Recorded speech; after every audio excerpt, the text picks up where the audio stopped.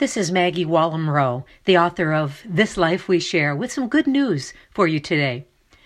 When the COVID-19 pandemic first began shuttering doors across America, along with many other parts of the world, I read an editorial suggesting that we shouldn't be concerned about being productive during weeks of isolation. But as weeks turn into months, few of us are content binge-watching Netflix or cleaning out closets. Time is the most finite resource we have.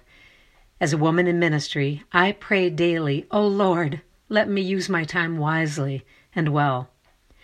I've begun looking for ways to realign my thinking and remain positive and hope-filled during this unprecedented pandemic. I call these perspective correctives. Maybe you'd welcome some too.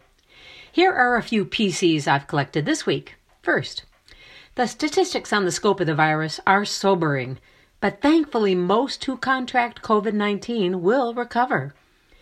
At the moment of writing, the media is reporting there are now more than 1 million known cases of coronavirus around the world, and more than 50,000 have died. But 950,000 have survived. Secondly, the worst circumstances in life can bring forth the best in people. Everywhere, people are pulling together, supplying takeout meals for medical frontliners, sewing masks and raising funds. Younger people are looking out for older ones, and humanitarian organizations are erecting field hospitals. Third, some of the greatest cultural contributions have been made at times of extreme duress. A friend reminded me just yesterday that during the bubonic plague, Isaac Newton was quarantined away from Cambridge, and he formed his theory of gravity. During the bombing of London in World War II, a series of messages C.S. Lewis was invited to deliver on the BBC became Mere Christianity. When Shakespeare was quarantined during a season of plague, he penned 3 of his greatest works, Macbeth, King Lear, and Antony and Cleopatra. The Apostle Paul composed at least 4 of his epistles while a prisoner of Rome. But attitude adjustments and positive thinking aren't enough in the face of a global situation causing discomfort and inconvenience at best, and extreme suffering and death at worst. We might all be sheltering in place right now, but how can we marshal what resources we do have to remind others they are not alone? Last week, I began brainstorming one small thing I can do each day to serve others from the confines of my home. Prayer is the most powerful tool we have, and sometimes it's the only one available in our arsenal.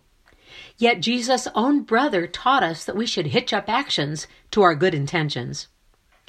What good is it, dear brothers and sisters, he wrote in James chapter 2, verses 14 through 16, if you say you have faith, but you don't show it by your actions?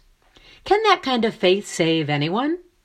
Suppose you see a brother or sister who has no food or clothing, and you say, "Goodbye and have a good day. Stay warm and eat well." But then you don't give that person any food or clothing. What good does that do? And in verse 22 of James chapter 2, in the Message, James puts it even more bluntly.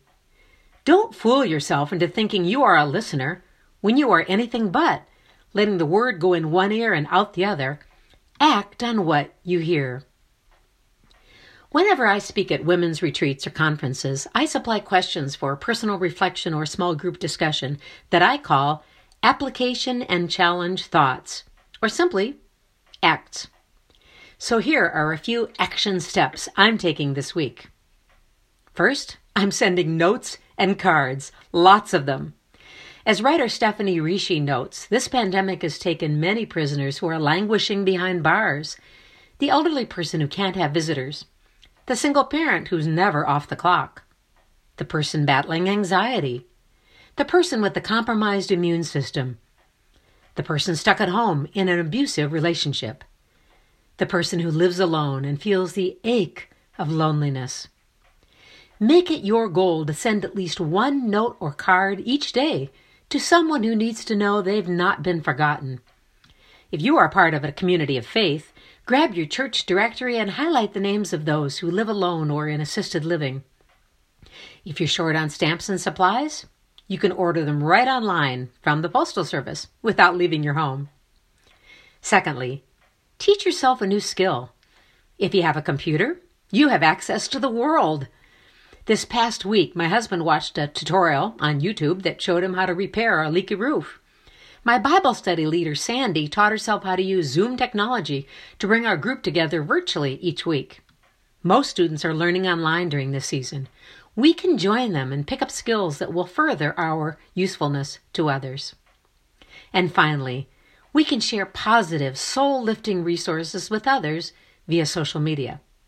For instance, there's one company that's offering a free animated adaptation of the film Pilgrim's Progress. I've shared that with different families and I've watched it myself. And if you haven't seen that glorious cell phone choral rendition of It Is Well with My Soul, oh boy, Google the link, close your eyes, and let hope bathe your spirit. Sickness may be spreading globally, but spiritual wellness is freely given through grace and faith in our Lord Jesus Christ. This is Maggie Wallem Rowe, author of This Life We Share.